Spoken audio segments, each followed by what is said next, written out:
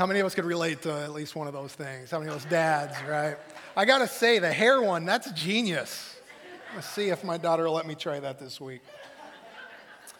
Hey, I also wanted to just say happy Father's Day to all you men out there. I hope you have a wonderful, great day. And I also want to just say happy Father's Day even to what I would call our spiritual dads around here. It's been cool here at Edinburgh Church. We've seen a lot of older men really within the last year or two start to invest in younger men through various groups and things going on here. And it's been really cool to see that. And I can tell you, older men, maybe you don't feel like you have a lot to offer. Maybe you don't know why anyone wouldn't want to maybe glean wisdom or insight from you. But I'm telling you, there is a thirst and a hunger for that. And it's happening right here at Edinburgh. And so I want to say thank you also to our spiritual dads out there this morning as well. That's part of our vision moving forward. We want to see a lot more older men beginning to invest in the younger men, making an impact.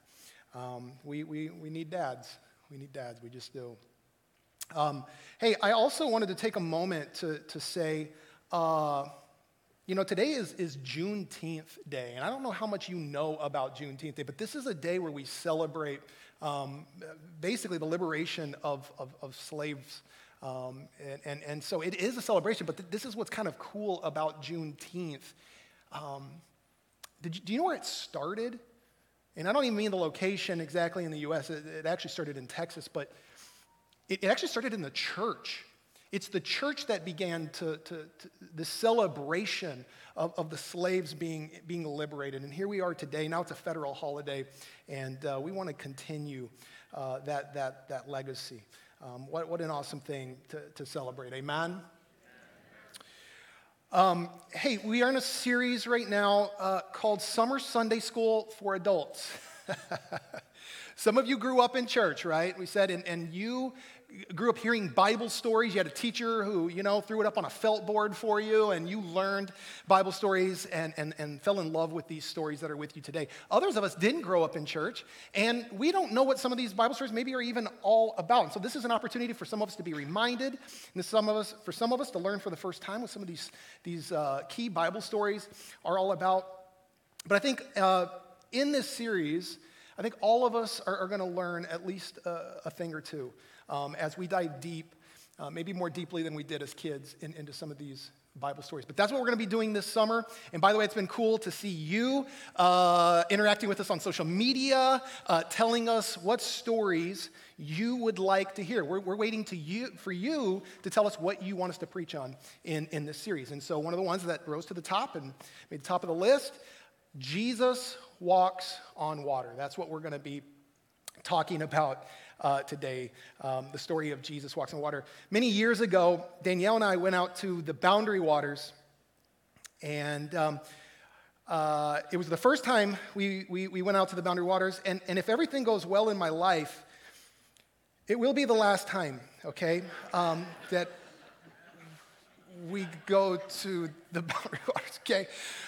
We did the portaging in, got on a canoe, I don't even remember how many miles, got to the lake, but as soon as we showed up to the lake, a storm showed up. And the storm front came in, we could see it. I mean, literally a line in the sky of these ominous clouds coming our way. And with it, the wind picked up, and it made it canoeing very difficult, fighting the wind and the waves, okay? And at one point, we're in the middle of this massive lake when I hear this terrible screeching sound, and I thought for sure we're going into the water, okay? Because we got rocked so hard. And what happened was just beneath the surface of the water was a giant boulder that we ended up skidding up on top of. So a quarter of our canoe is now sticking out of the water, and we are getting hit by waves. I mean, it's taking everything we have just to balance and shift our weight so that, when the wave hits, we don't go over. And I'm thinking we're going in. We're all of our gear, our tent, ourselves, we're going into the water. And I just can tell you, it was a terrifying moment, the thought of sinking into in the middle of this massive lake.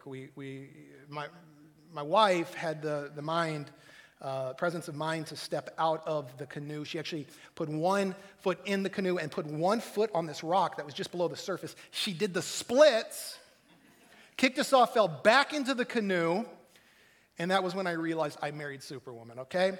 But we couldn't even get to, the wind took it, we couldn't even get to the main land. We were stuck in this windstorm, had to end up camping on the middle of a boulder in the middle of this lake our first night. So this is why I say if everything goes well, I won't ever have to visit the Boundary Waters again. But I just remember that feeling of we're going in the water, this feeling of sinking. And that's kind of what we're talking about this morning. As we look at the story of Jesus walking on water, I've entitled this message, Jesus Walks on Water, No, Not in Minnesota in the Winter. Okay, that's called ice. This is an actual miracle of Jesus walking on water. And he does this miracle to teach us an important lesson about life.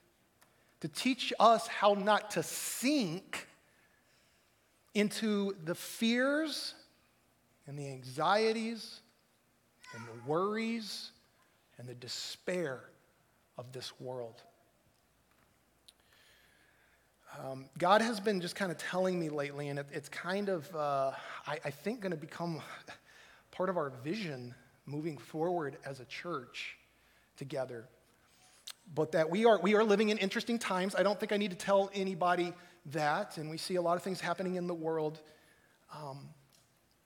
I believe we as Christians and we as the church are going to have to learn to keep our peace no matter what. We're going to have to learn how to be people who learn how to stay still and trust in the Lord in the middle of the storm. We're going to have to become a people who can keep our peace when everybody else is panicking. Okay? I believe we are headed into some unprecedented times, and I believe this is God that's putting this on my heart. And it starts with me as your lead pastor. But I believe this is something he wants for all of us. And don't get me wrong, I am not there yet. But I believe this is something he wants for his people, to learn how to be people who keep our peace no matter what, even when everybody else is panicking around us. I mean, we look around socially, we see things happening in society, and it can be easy to lose our peace.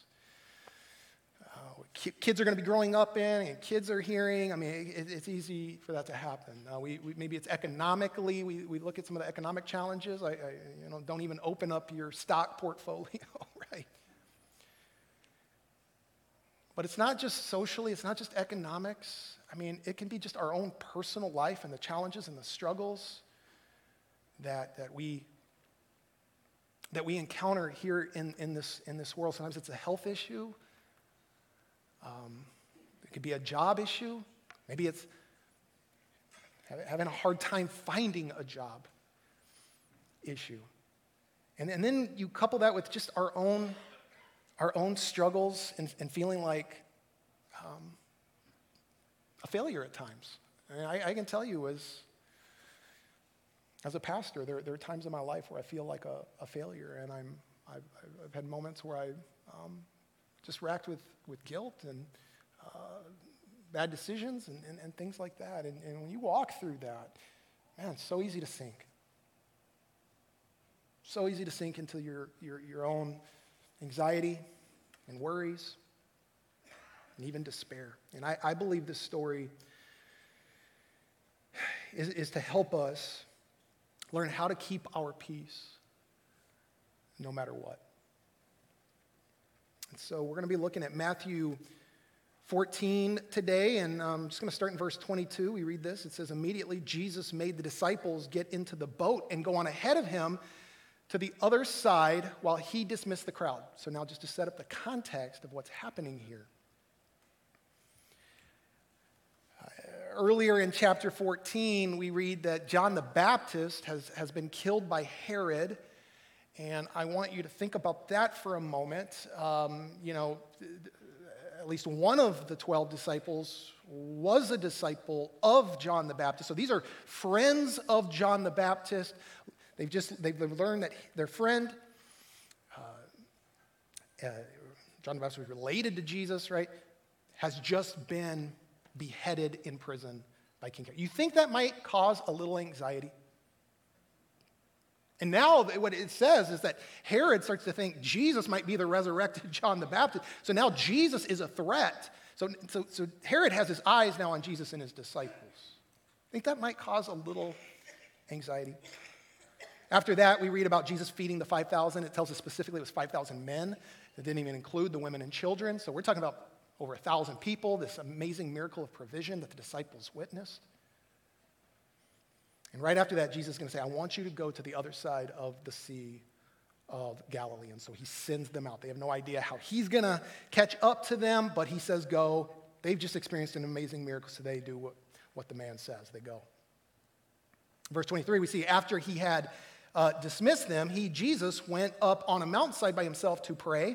And later that night, he was there alone, and the boat was already a considerable distance from land, buffeted by the waves, because now the wind was against it. So this storm front has come in. We know that can happen, and it happens quickly on the Sea of Galilee, and it can be very violent.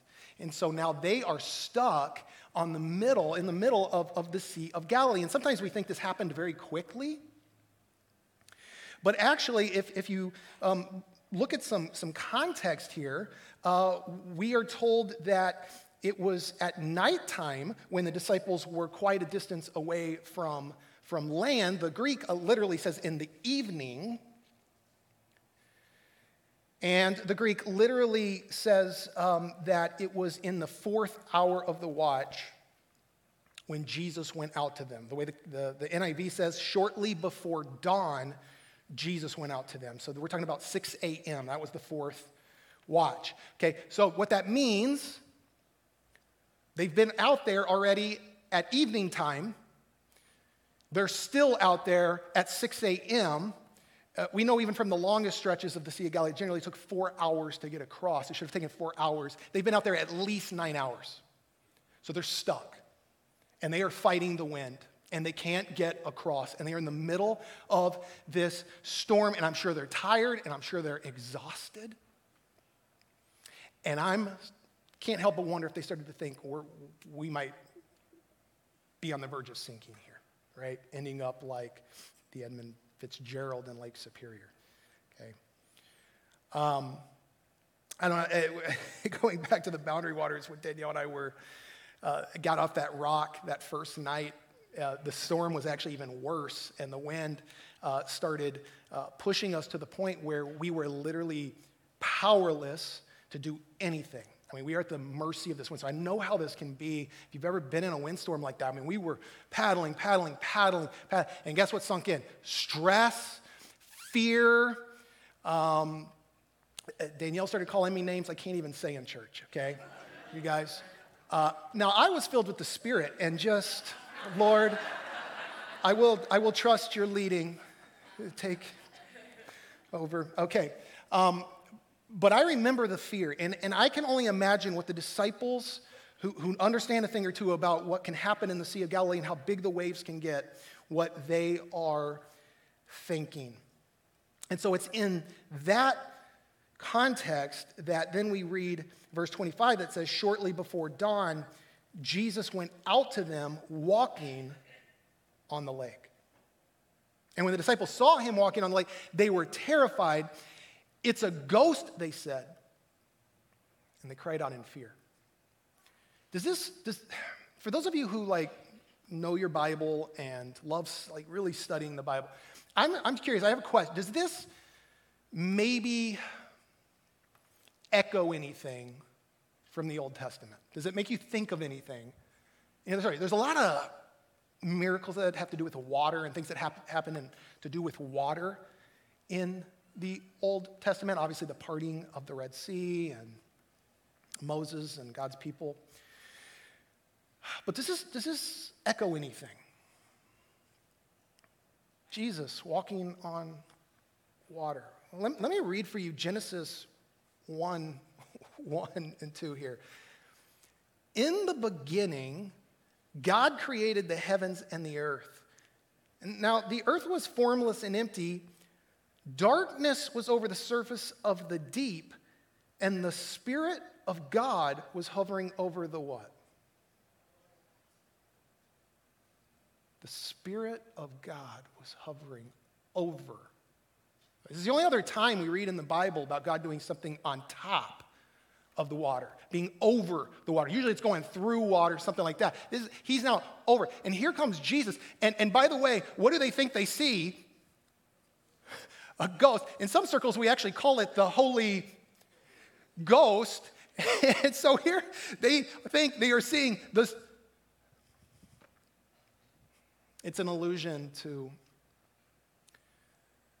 Genesis 1, the Creator coming out to them. And if it's not clear enough, Jesus immediately has said to them, "Take courage. It is I. Don't be afraid." So I think on one hand, Jesus is wanting them to know it's me, it's Jesus. But this "it is I" in the Greek, literally ego eimi, translates literally I am. This is Yahweh. Yahweh, we get the word, the name for God, Yahweh, comes from the Hebrew verb, I am. This is Jesus making it, I am Yahweh, I am God, I am the Creator over the waters coming to you in the middle of this storm. You don't have to be afraid. See, friends, when we realize who's with us, we don't have to be afraid. Why would we be afraid? But the story's not over. Look at what happens next. "Lord, if it's you," Peter replied, "tell me to come to you on the water." "Come," he said. And so Peter asks Jesus for this authority to come and walk on the water with him. And Jesus gives him that authority. And here's what's incredible. Then Peter got down out of the boat, walked on the water, and came towards Jesus. We forget Jesus is not the only person who walked on water, friends. Peter walked on water. This says he came towards him. He actually took at least a few steps. But, verse 30, "But when he saw the wind, he was afraid and beginning to sink, cried out, 'Lord, save me.'" Okay. So for a time, Peter has faith. He sees Jesus. Jesus give me the authority. Filled with faith, he gets out on the water. He starts walking. What happens? He takes his eyes off of Jesus and he puts his eyes on the wind. Isn't that what happens in our life? The challenges of life come against us. The struggles of life come against us. And let's just be honest. Jesus, he seems like he's over there. My problem seems like it's right here. And so I find myself focusing on my problem, my challenge, my struggle, whatever it is I'm going through, rather than keeping my focus on Christ. And here's the principle I think we need to learn. When we focus on the wind over Jesus, we begin to sink. When we take our eyes off Jesus and we put our eyes on our problems, we begin to sink. And it says, immediately Jesus reached out his hand and he caught him. "You of little faith," he said, "why did you doubt?" Why did you start to doubt? And he saves Peter from the waters. Friends, we all find ourselves being hit by the waves. It causes us to be in danger of sinking. At times in our lives, we're going to have waves or wind that comes against us. And I can tell you, I've experienced my fair share of wind. Times in my life where I thought I was going to sink. Can you think of any time in your life where the winds came against you and you thought maybe you were going to sink? You know, some of you will remember even your pastor had his own, personal crisis. 3 years ago, I had to I had to stand in front of you guys, and I had to apologize for using other pastors' materials and sermons and points, and that was a crisis in my life. And I'm fortunate for a church family. You guys love me. You guys showed me so much grace through that, which I can't even tell you how much that's even changed me and given me a deeper appreciation for what grace is. But I still have PTSD today from that. And that was a crisis in my life. I never thought I'd end up have a personal crisis like that, especially in ministry.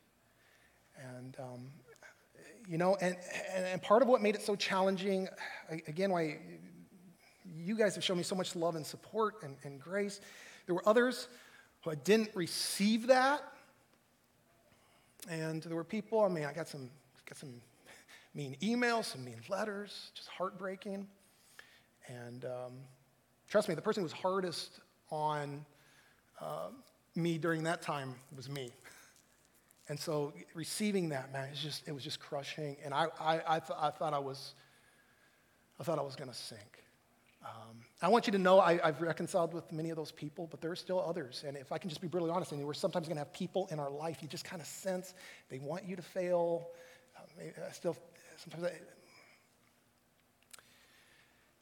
How do you walk through something like that?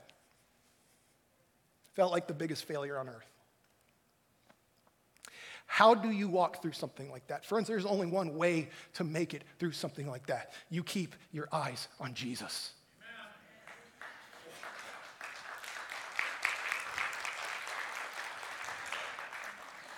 I'm telling you, Jesus is what got me through that. Jesus is who still stays before me. If I focus on my problem, if I focus even on my past, if I focus on my mistakes, guess what happens?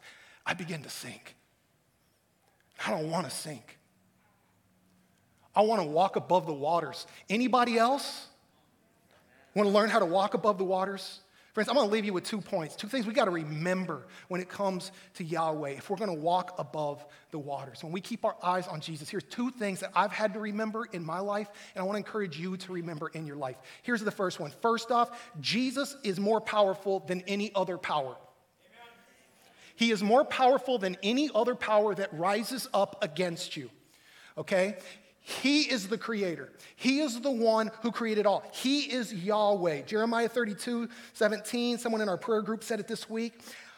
Ah, sovereign Lord, you have made the heavens and the earth by your great power and outstretched arm. Listen, nothing is too hard for you.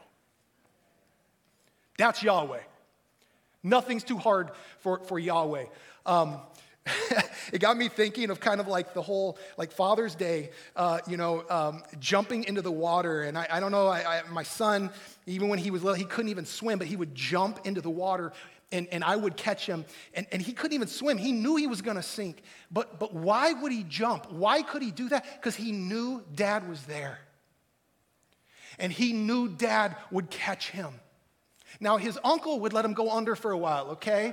Come up, spit in water a little bit. But Dad had strong arms, and Dad would pull him out of the water. Friends, when we recognize Yahweh is with us, do you realize he won't let you sink if you look to him. Amen.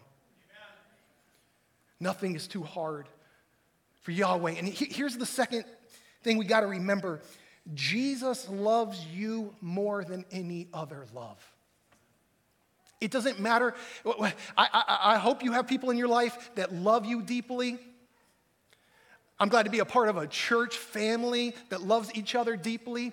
Okay, but no matter how much someone loves you, your spouse, your parents, your child. Listen, I need you to hear something. Yahweh loves you more. Jesus loves you even more. We can't even. Says the depths of his love, they can't be understood in the human mind. And the Bible uses like, because sometimes as Christians, we get into this thing of talking about God's general love for the world. And don't hear me wrong. John 3:16, for God so loved the world. But I need some of us to hear something today. It's a little different than that. Yes, he has a general love for his creation and every person on earth, but he has a special covenant love for you if you are in Christ. This is a unique love. It's a covenant binding love. The Bible uses language like you are chosen, you are elect. It says you are adopted into. What does that mean? It means God reached down and grabbed you and took hold of you. When you have your own kids, let's just be honest for a second. You get what you get.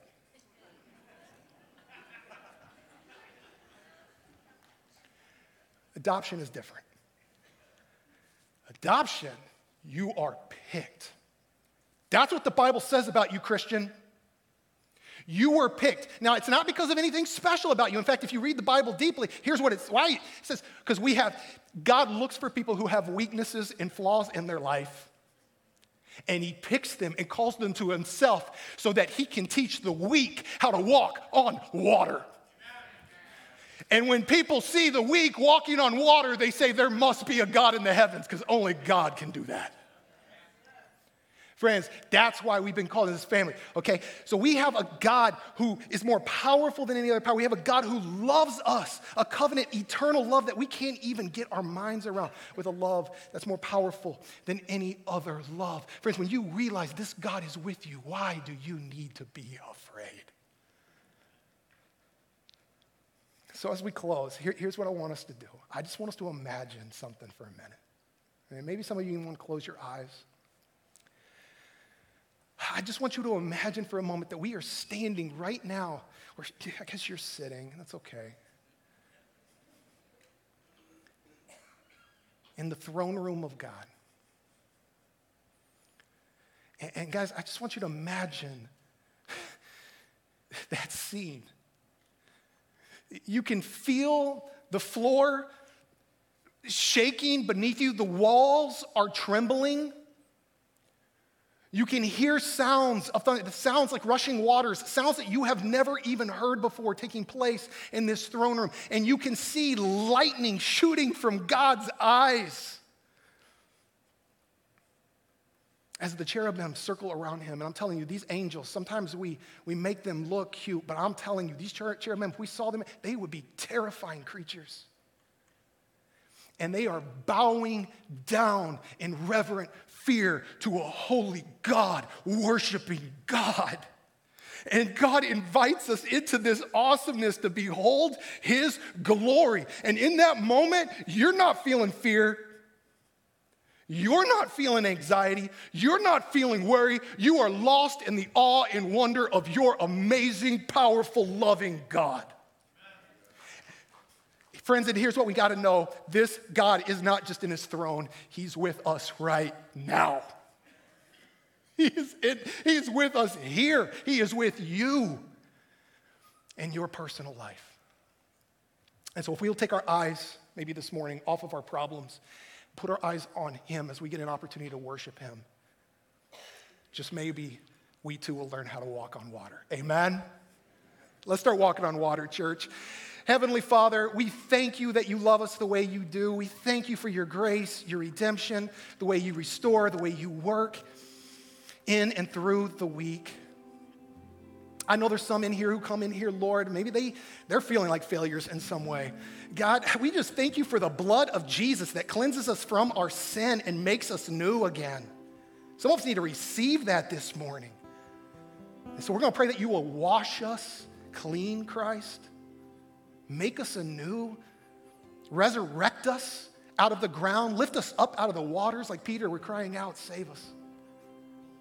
To live and to walk in the plan you have for each and one of us. That's what we want. God, you deserve all the glory and praise this morning, and we're going to give it to you. We pray this in Jesus' name, and all God's people said, Amen.